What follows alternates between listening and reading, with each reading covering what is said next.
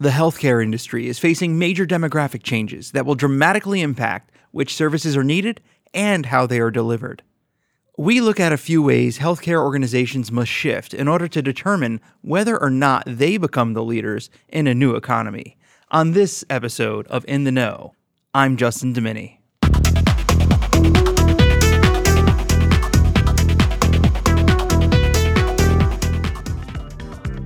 As millennials, Generation X, and baby boomers enter new life stages at the same time, there are demands for lower cost, convenient care, and better management of chronic illness and outcomes. Healthcare organizations seek to put the consumer at the center of the healthcare decision-making, and the need for this shift is very real. To help address this shift, the KPMG's Healthcare and Life Science practice launched its Healthcare 2030 paper, which looks at the need for healthcare providers and health plans to be much more consumer-centered. Several leaders of the healthcare practice had a hand in developing Healthcare 2030. My colleague Bill Borden spoke with healthcare advisory leader Dion Scheide, and here's that conversation. I'm here at the closing moments of the HIMSS conference in 2019, within eyeshot of several household brands that have made a big splash in the healthcare industry. And I'm here with healthcare advisory leader Dion Scheide, who's going to talk to us about the Healthcare 2030 paper that we're publishing in the coming days. Dion, could you give us an overview of Healthcare 2030? Yeah, sure, Bill.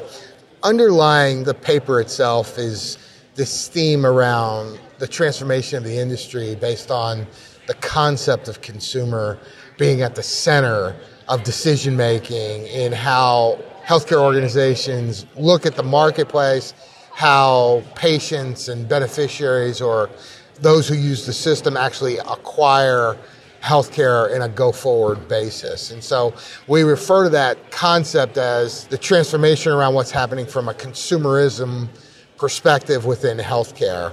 And it really shines a light on the fact that the demographics of the population are changing.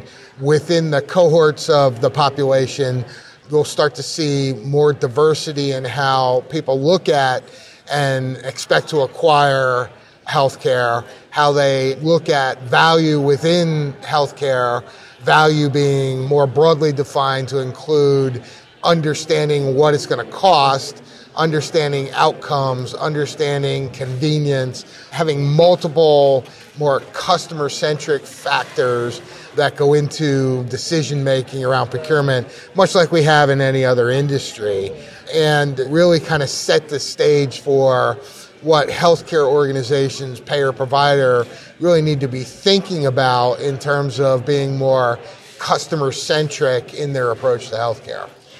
How well positioned would you say our clients and other healthcare providers and payers are when it comes to meeting this new expectation of delivering a customer experience similar to what you would find in entertainment or leisure or lodging or buying a car or things that are more tangible consumer product kind of brands?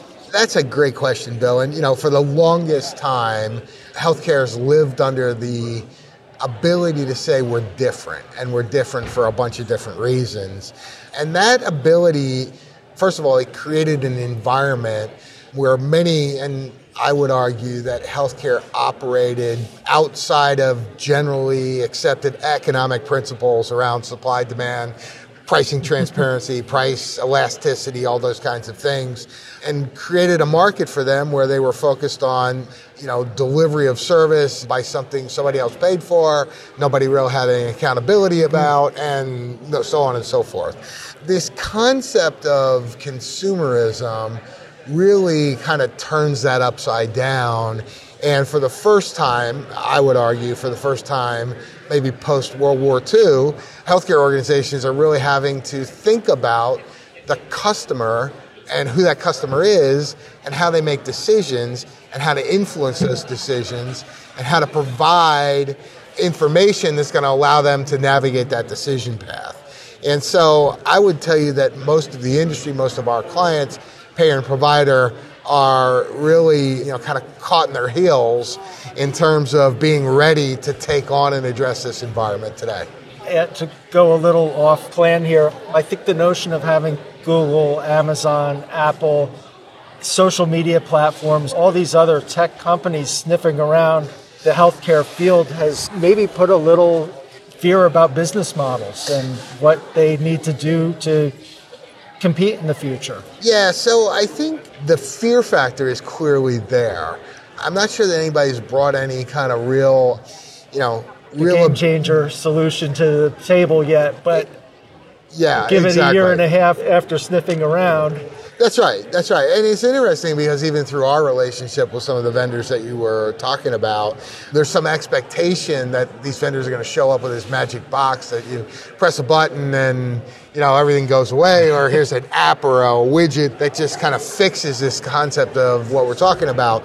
And at least in the discussions I've had, particularly with some of the web services companies, Google, Microsoft, these guys don't have the answer from an innovation standpoint. What they believe they have is the tools that can help provide the answer. And that's going to take a while, and that's an opportunity for us as a firm, right? Because we do have a lot of insight and a lot of capability around helping organizations prepare for this, and there's a lot of upside for us in the market from that perspective.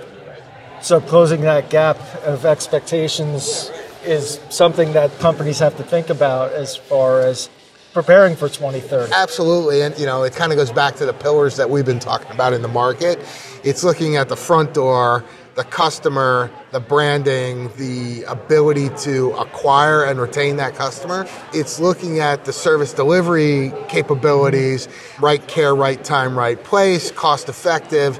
It's quality. Looking at quality. It's looking at the back office infrastructure components to make sure you're not overly burdening the organization with a cost structure that you can't manage long term. And so there is tremendous opportunity around all of that, and then overlay that with a kind of risk layer, right, around everything from privacy and data security to transformation exposure around not having alignment between business and IT systems or the speed of change or clinical systems, and what has to happen in terms of people looking at the markets differently. And simplest things as, the registration clerk who took information and was generally grumpy now has to be customer facing.